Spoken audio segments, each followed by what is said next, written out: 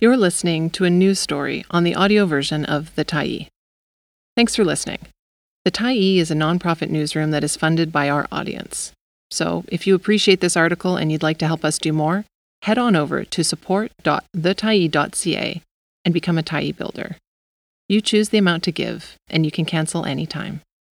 The Big Tobacco Lawsuit That Fell Off the Public Radar. By Michelle Gamage, June 8, 2023.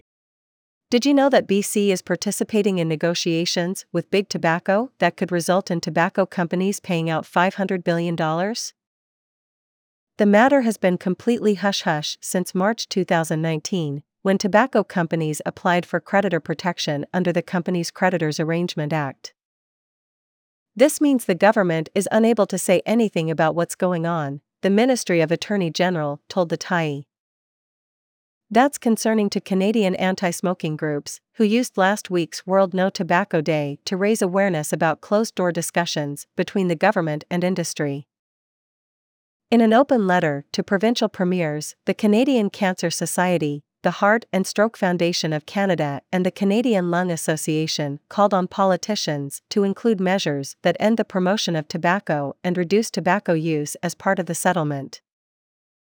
What provinces should be doing is bringing health organizations together and asking them, consulting with them, about what health measures they'd want to see in there, says Rob Cunningham, a lawyer and senior policy analyst with the Canadian Cancer Society. Even if the negotiations are confidential, they should be allowed to say what their priorities are. In a similar lawsuit in the U.S. between state governments and tobacco companies, health organizations were intimately involved, Cunningham says.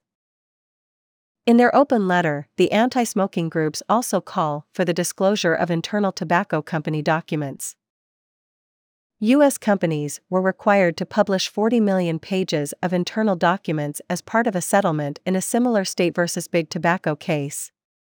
Cunningham says the Ontario government was given millions of pages of documents as part of a pre-trial process, but companies in Canada have not yet had to publish anything.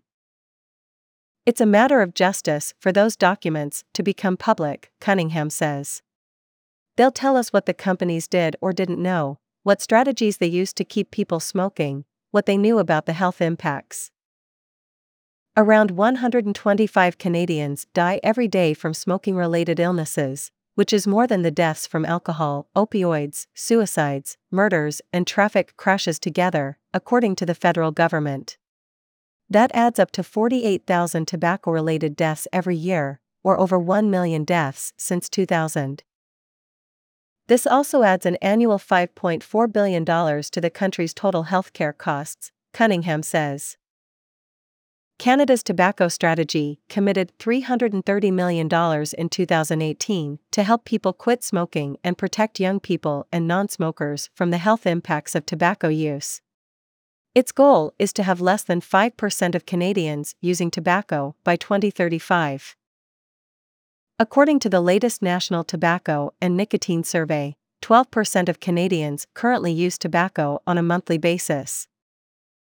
There are higher rates of tobacco use in LGBTQ2S+ and Indigenous communities, and smoking is often linked to other health and social inequities, according to the government website. Tobacco is considered a sacred plant by many Indigenous groups across many parts of the country, according to the First Nations Health Authority. The Health Authority distinguishes between its use in ritual, ceremony, and prayer, and its use in commercial, non-traditional products such as cigarettes. In 1998, all U.S. states, territories, and the District of Columbia won a major lawsuit against the country's 4 major tobacco companies, which agreed to pay for billions of dollars in damages caused by their products. As of last year, the companies have paid out $206 billion and will have to continue paying $9 billion every year, forever. That caught the attention of 100,000 Quebecers who filed 2 class action lawsuits against Canadian tobacco companies in the same year as the U.S. settlement, alleging cigarettes made them sick and they were unable to quit. In a 2015 decision, a judge ruled tobacco companies had known cigarettes cause cancer since the 1950s and ordered them to pay $15.5 billion. The companies appealed this decision but lost the appeal in 2019. BC launched its own lawsuit against Big Tobacco in 1998. The lawsuit argues tobacco companies should be held responsible of healthcare costs because they allegedly marketed to children, falsely marketed light cigarettes as safer, suppressed research about the harms of smoking, conspired to invalidate public health warnings, according to a provincial website. In 2012, BC joined New Brunswick, Nova Scotia, Saskatchewan, Manitoba, and PEI to create a single, national lawsuit against Imperial Tobacco Canada Limited, Rothmans, Benson and Hedges Incorporated, and JTI Macdonald Corporation, as well as their foreign parent companies. The claims from these lawsuits total more than $500 billion in damages, Cunningham says. In 2019, when the companies lost the appeal in the Quebec case, they filed for creditor protection. Normally, creditor protection is for companies that can't pay their bills, Cunningham says. They make profits every year. What it did was immediately stop the lawsuits against them in their tracks and made them not have to pay dividends to their parent companies. Since filing for protection, the three largest tobacco companies have added roughly $10 billion to their bank accounts, he adds. The strategy of tobacco companies has always been delay, delay, delay, Cunningham continues. Tobacco companies will try to pay as little as possible. The Tyee reached out to Canada's largest tobacco companies, Imperial Tobacco Canada Limited, Rothmans, Benson and Hedges Incorporated and JTI Macdonald Corporation, to ask for comment on negotiations. JTI Macdonald said it was in talks to reach the most effective resolution for our business and all stakeholders. Imperial Tobacco Canada said it was working to settle all tobacco claims. Both cited creditor protection and said other details of the negotiations were confidential. Rothmans, Benson and Hedges Incorporated did not respond by press time.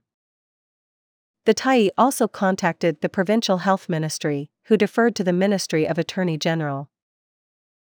As a result of a court-ordered mediation and related confidentiality obligations, we can make no further comments at this time, a ministry spokesperson said.